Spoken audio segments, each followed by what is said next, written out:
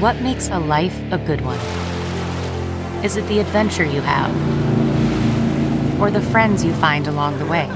Maybe it's pursuing your passion while striving to protect, defend, and save what you believe in every single day. So, what makes a life a good one? In the Coast Guard, we think it's all of the above and more, but you'll have to find out for yourself. Visit gocoastguard.com to learn more. Man, that sunset is gorgeous. Grill, patio, sunset. Hard to get better than that. Unless you're browsing Carvana's inventory while you soak it all in. Oh, burger time. So sit back, get comfortable. Carvana's got thousands of cars under $20,000 just waiting for you. I could stay here forever. Carvana, where car buying meets comfort meets convenience. Download the app or visit Carvana.com today.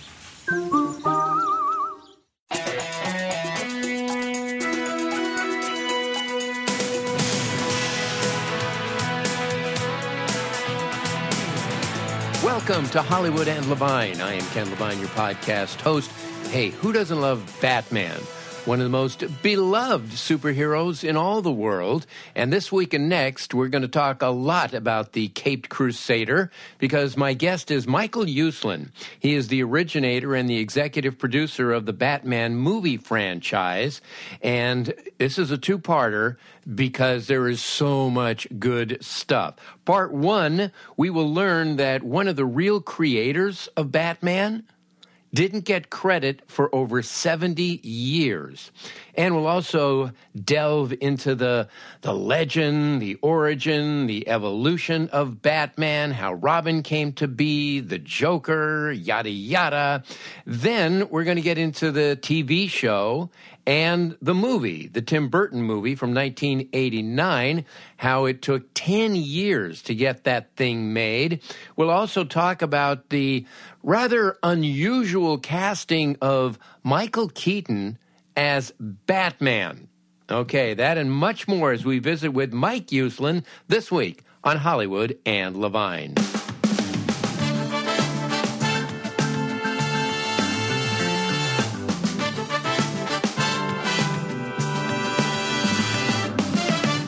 Well, I'm sure my listeners would be shocked to learn that I'm a nerd and a huge Batman fan.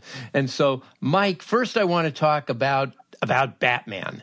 And why do you think Batman, of all of the superheroes, is so beloved? I'll give you my theory, but I want to hear yours first.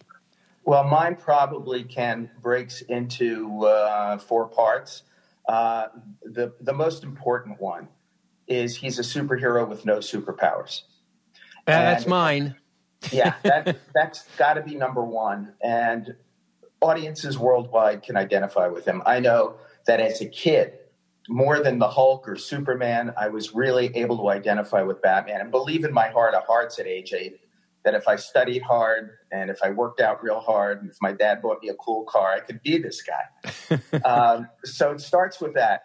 Number 2 has got to be he has the most powerful, gut-wrenching origin story of any superhero.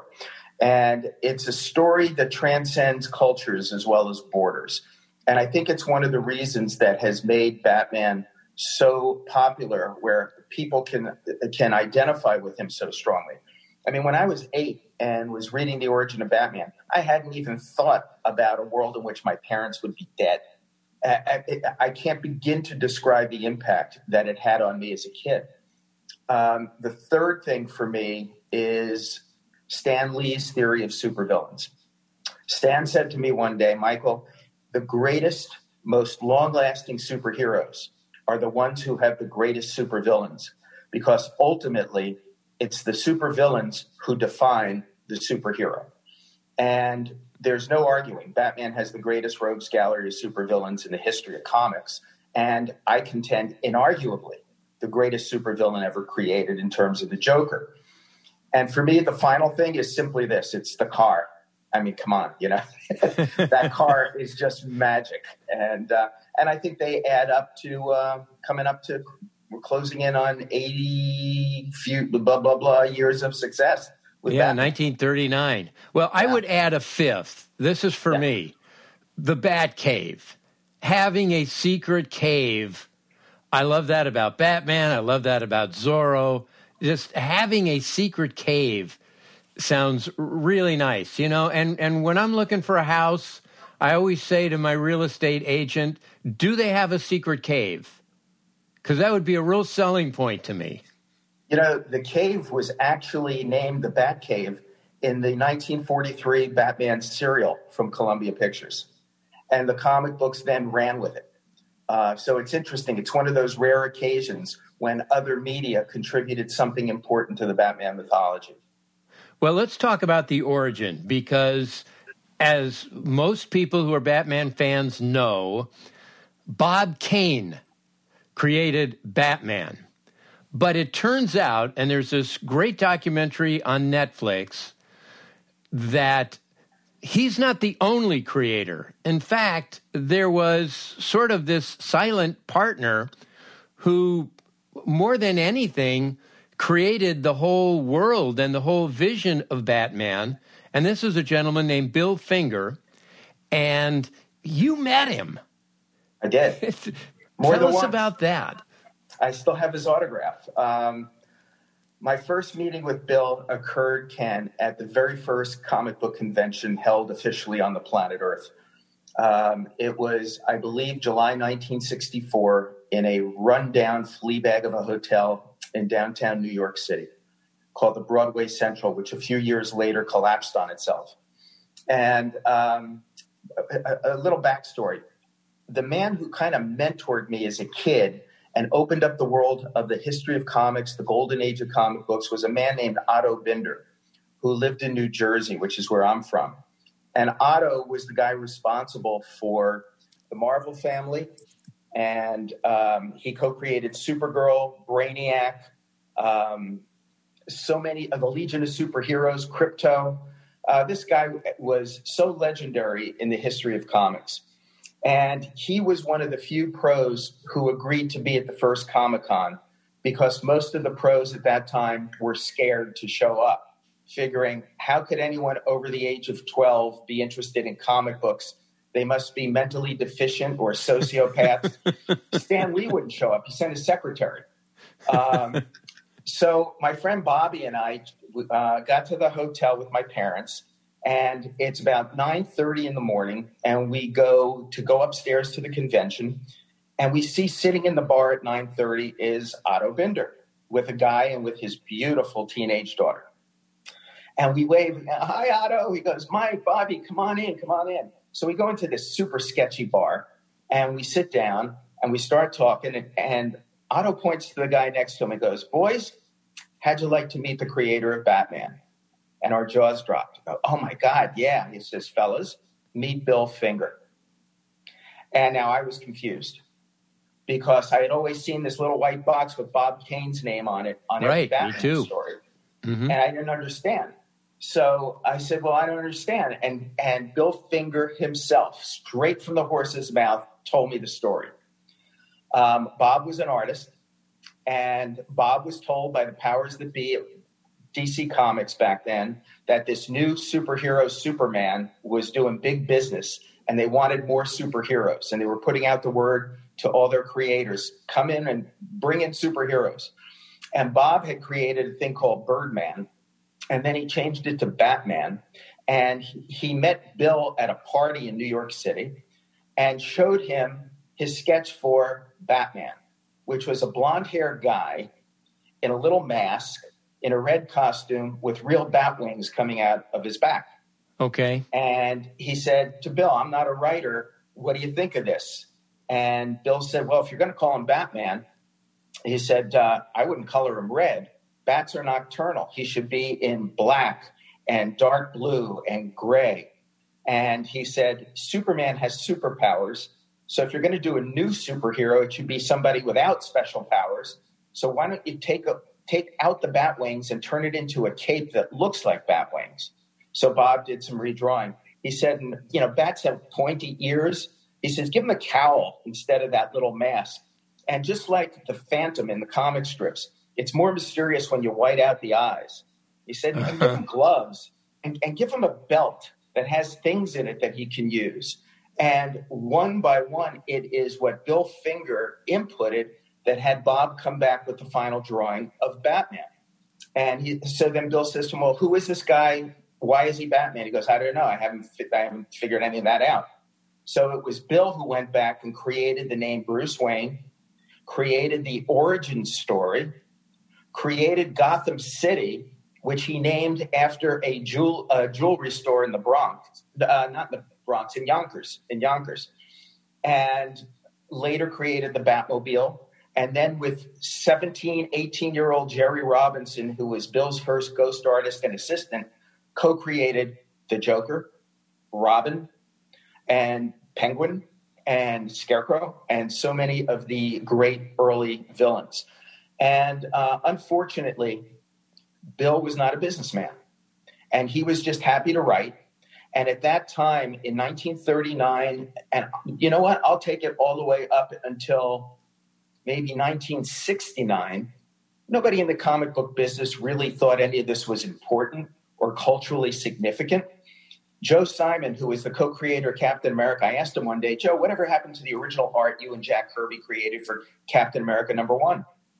He said, to the best of my recollection, we used it when they were done printing it to wipe up the ink that had dropped on the floor of the art studio. And we would put our cigars out on it and put our coffee cups on it. The stuff, to them, it was like Detective Comics #27 that introduced Batman. It was like yesterday's newspaper, and that nobody thought it would last. So Bill never attempted to demand half of what Bob was making hand over fist.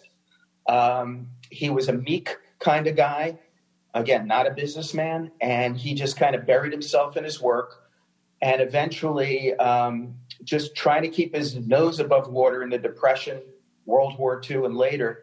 He just tried to meet deadlines, which he had problems with, tried to get payments for scripts, and actually passed away in the 1970s, virtually penniless in a cold water flat in New York, and suffered from alcoholism for quite a while. And it's a sad story. Meanwhile, Bob Kane was saying, no, I'm the guy who came up with all of that. And he's going to premieres wearing capes, and he's showing up at conventions and taking the credit for everything.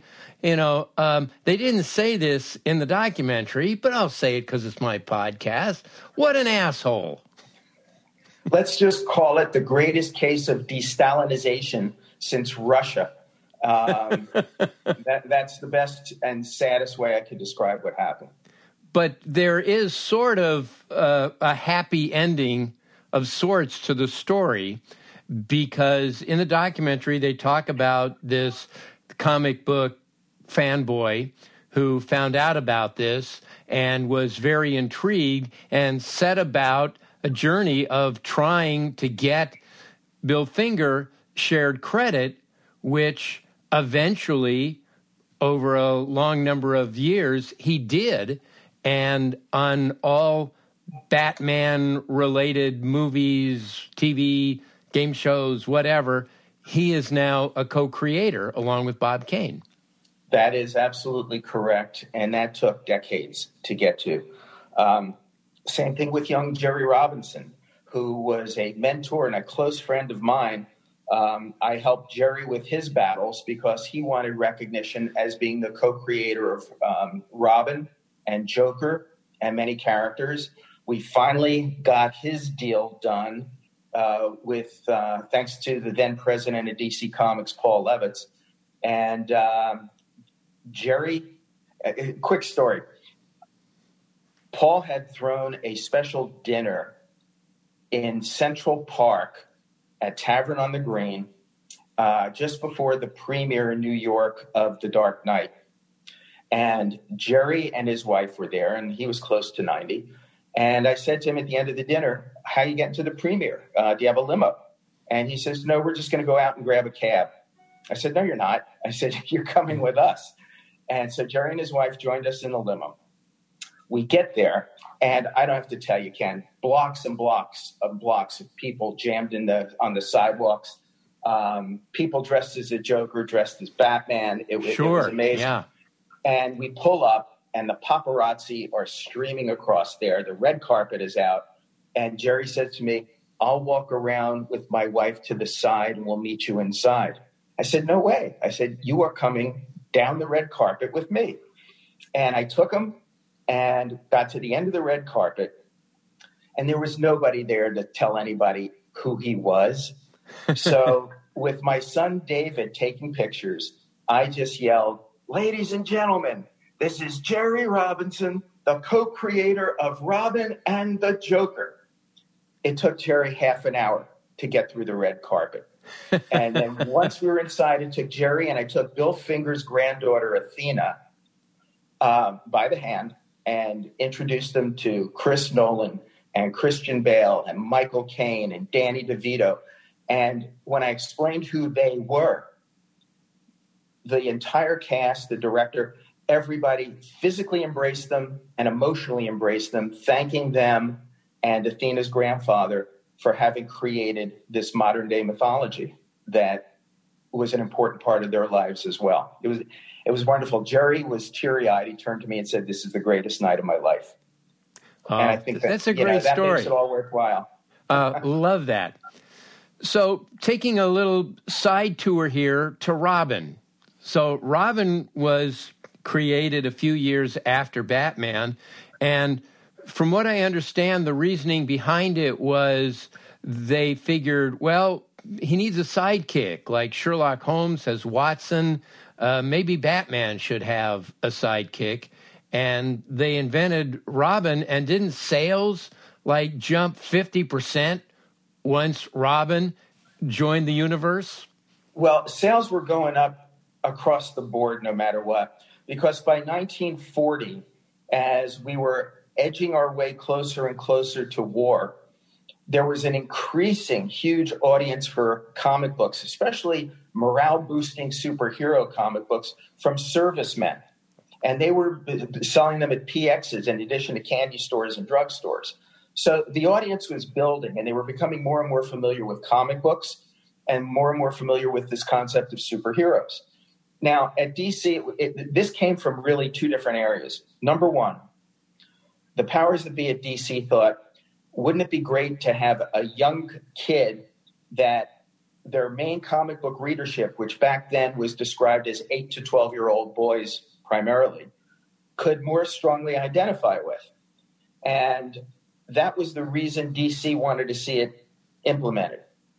In fact, and Ken, I don't care who you talk to, every kid from whatever generation, if they were out on the playground playing Batman, it was always the youngest kid that got stuck playing Robin. It wasn't like every kid wanted to identify with Robin instead of Batman.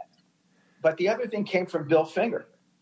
And Bill said, I need to have somebody for Batman to talk to as I'm writing these comic book stories. I can't just have endless thought balloons, which were popular in comics at the time. Right. He's got to have somebody to talk to.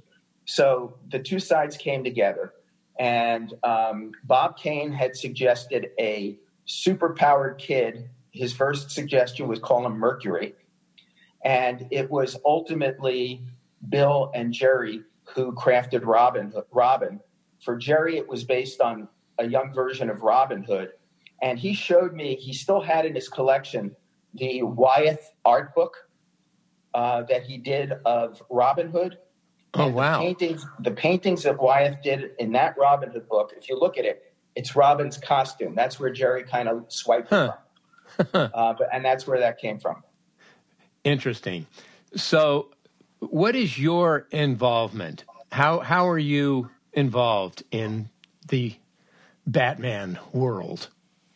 When I was a kid, I have to say, a kid in my 20s, I had what was, I guess, one of my better ideas, which was to raise some money privately, go to DC Comics, try to buy the rights to Batman, and then set out to make dark and serious Batman movies.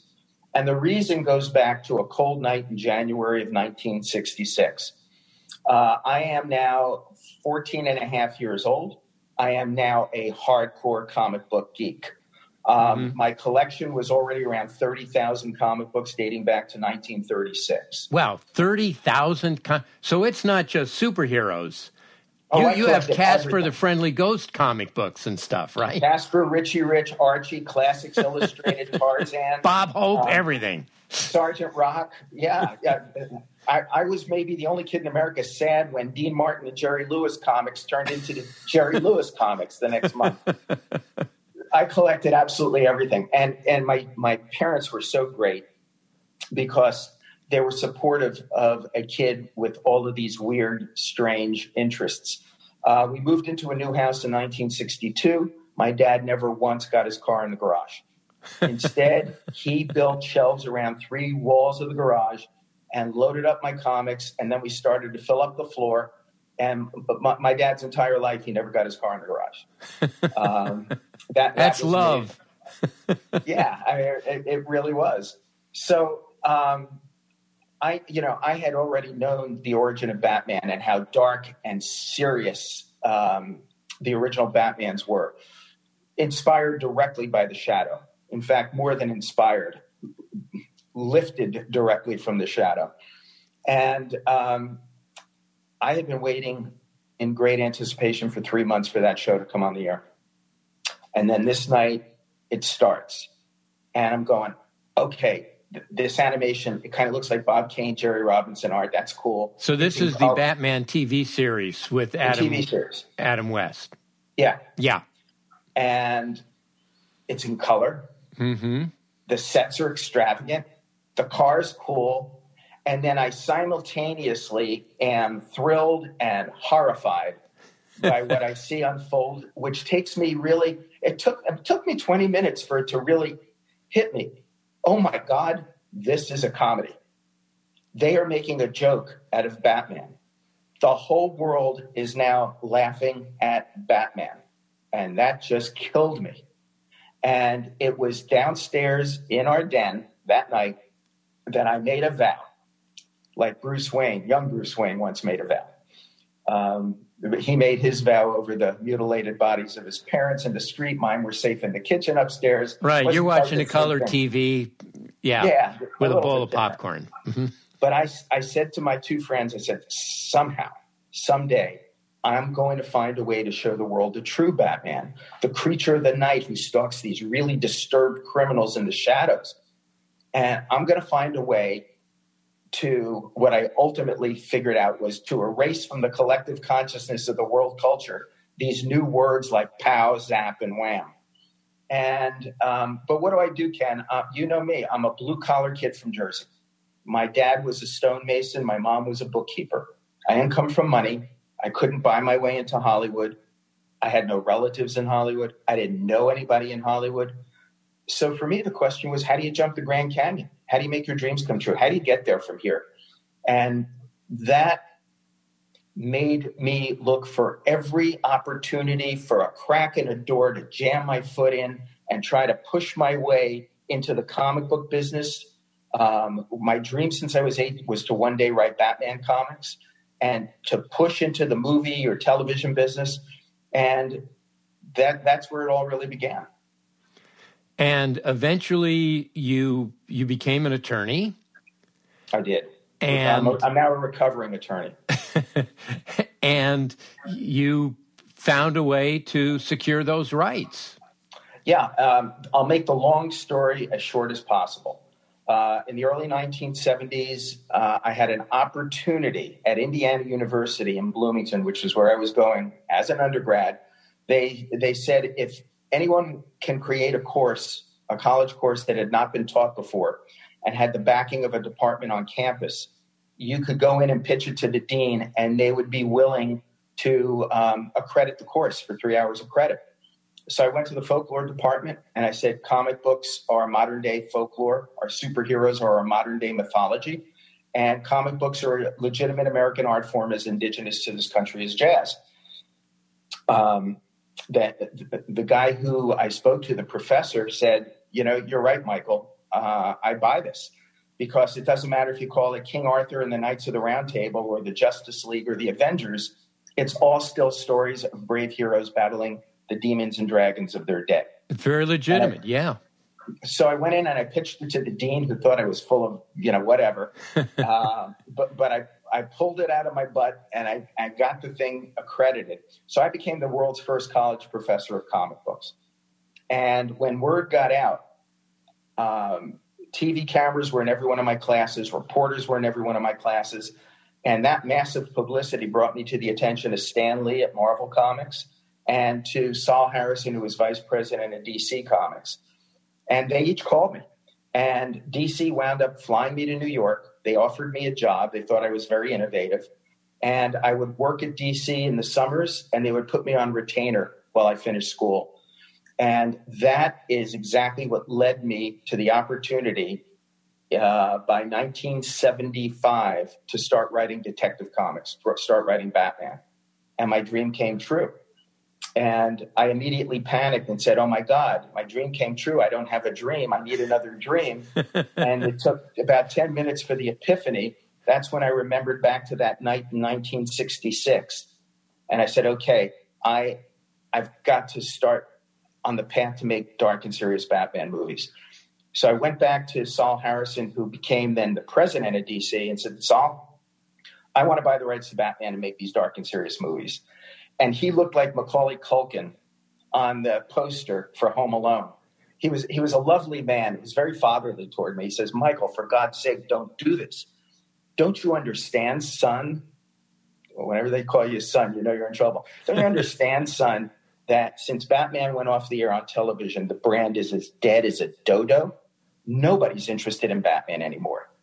And I said, yeah, but nobody's ever seen a dark and serious comic book movie or superhero movie. It'll almost be like a new form of entertainment. He says, Michael, is there any way I can talk you out of this? And I said, no. And he said, all right, Schmoozle, come on in.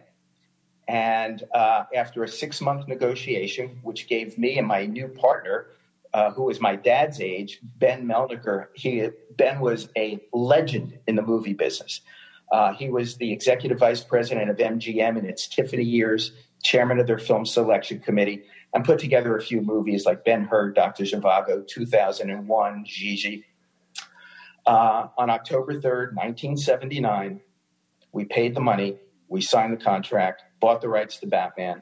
I quit my attorney job, which I had by then, flew out to Hollywood saying, this is going to be a piece of cake. Everyone's going to line up at my doorstep. Just think of the sequels, the toys, the games, the animation. only to find, Ken, that I was turned down by every single studio in Hollywood. They laughed at me. They told me it was the worst idea they ever heard. And as a result, it actually, from the time Ben and I bought the rights to Batman until we got the first movie out in 1989, it took 10 years. And it was just 10 years of rejection. So how did the first one come about? Well, after we were turned down by everybody, and believe me, there's an anecdote I can tell you for each studio rejection, which I sadistically enjoy throwing back in their faces periodically. Ben said, there's a younger man. He's much younger than the people that we've been talking to, the old world studio execs. I try to hire him at MGM to run MGM production with 2 other guys. And he now is at Casablanca Records. And it's Peter Guber, who his partner is Neil Bogart. And I just learned that they're getting a cash infusion from Polygram to start a film division. He goes, I think Peter would be a lot more hip and a lot more open to what you're saying than some of these other guys have been. And I pitched it to Peter and Neil, and they loved it. And we were able to get our development going. We hired Tom Mankiewicz, who had really been the script doctor for the first 2 Superman movies, had written a couple of the best James Bond movies. I forget at that time if he had Heart to Heart on television. But Tom was amazing. And we were able to get the ball rolling. And in terms of studios, it went from Universal to Filmways, which then was bought by Orion, to almost 20th Century Fox, until finally the Casablanca Polygram folks were able to get Warner Brothers to come in. But that's the process. And that probably ate up the first 4 years. And how'd you get Tim Burton? I got a call, I think it was from Roger Birnbaum, longtime friend of mine, a great executive and producer in the film industry, who said, you got to see the final cut, the fine cut we have of this crazy movie from this young director. And they set up a screening of Pee-wee's Big Adventure for me, the fine cut. And I came out of there and I said, oh my God, I have never seen a more brilliant marriage of direction and art direction in my life. I'd love to meet this guy. So the studio set up 3 lunches for me with Tim. And my mission was to indoctrinate him into the world of the Dark Batman. So I quickly realized this guy was brilliant and was shocked that he did not have a background growing up in comic books. So although it was important to give him the dark and serious comic books, which I gave him stuff right out of my collection, it was even more important to keep him away from the silly Batman stuff. When Batman, Bat Genie, Bat Robot, the Super Batman of Planet X, et cetera, and keep him focused on the darkness of it. By the end of the 3rd lunch, I knew this was the right guy. And that's when things really began to coalesce. So now it's time to cast the movie. And I have to say, you guys went with a rather out-of-the-box choice in Michael Keaton. When you think of Michael Keaton, you don't necessarily think of, action heroes. When Tim said Michael Keaton, first of all, I thought he was kidding. And it took 20 minutes before they convinced me this was a real thing. I was apoplectic because yeah. I had already spent like 7.5 years on this to do a dark and serious Batman. And now I'm picturing the posters and billboards. Mr. Mom is Batman. Let me back up. Before this, I had told everybody the only actor who could play the Joker circa 1980s was Jack Nicholson. And this is where the casting story begins. It was the beginning of Memorial Weekend, 1980. I'm leaving New York to get on the bus back to Jersey for the long weekend. I get the afternoon paper, the Post. I open it up to the movie section. There's 2 big movies opening that weekend. The Empire Strikes Back and a horror film, The Shining. And I turn the page, and for the first time, I see this iconic picture of Jack Nicholson looking totally maniacal, kind of peering around a doorway. Mm-hmm. Yeah, very demonic. Here's Johnny, right? Here's Johnny shot. And I said, oh, my God, this is the Joker. And I tore it out. As soon as I got home, I ran to my desk. I took whiteout. I hope your listeners know what whiteout is or was. Some of them do. I whited out Jack's face. I took a red pen and did his lips. I took a magic marker and did his hair. And I showed this to everybody connected to the movie. And ultimately, the day that Nicholson was hired was the greatest moment in my career to that point. It couldn't have been more than 10 days or 2 weeks later that I get the call, well, what do you think of Tim's new idea, hiring Michael Keaton to play Batman? So I said to Tim, I go, we're supposed to do a dark and serious Batman.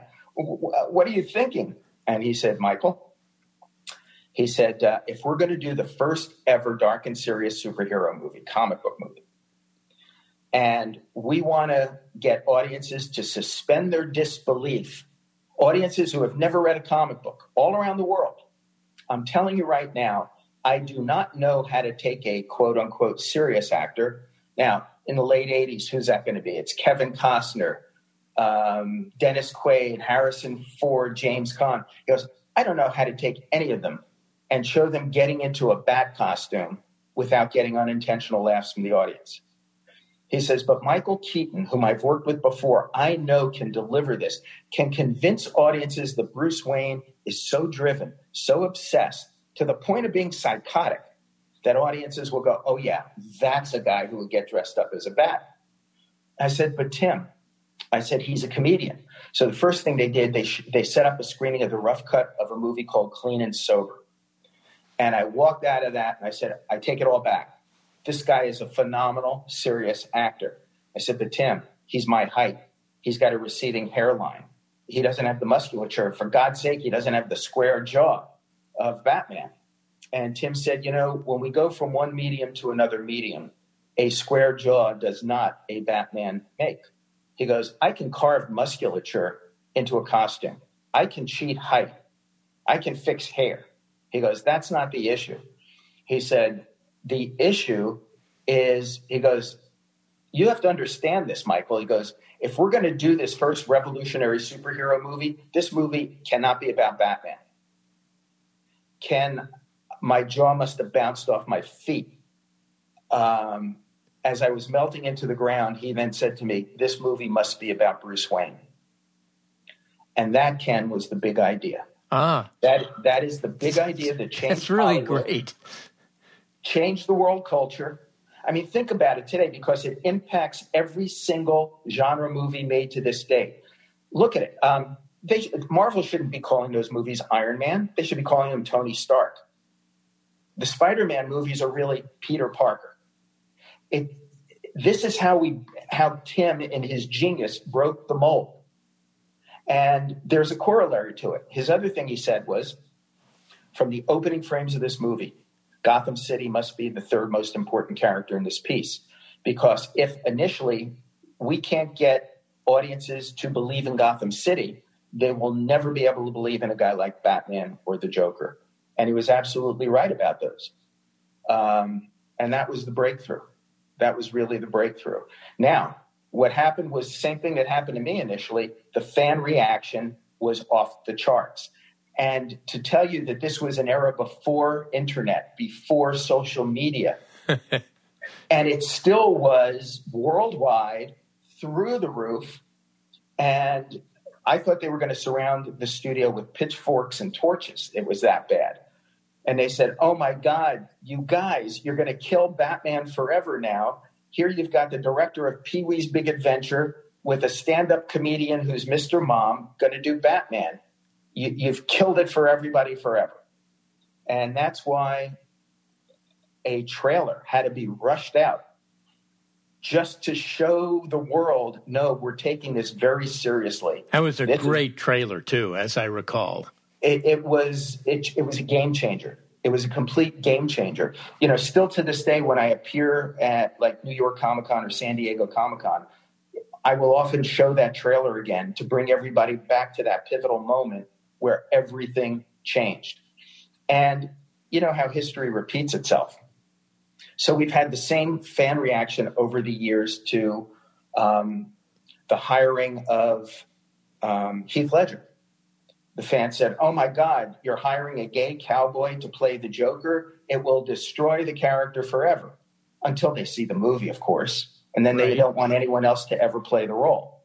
Same thing happened with Ben Affleck. Same thing happened with Robert Pattinson.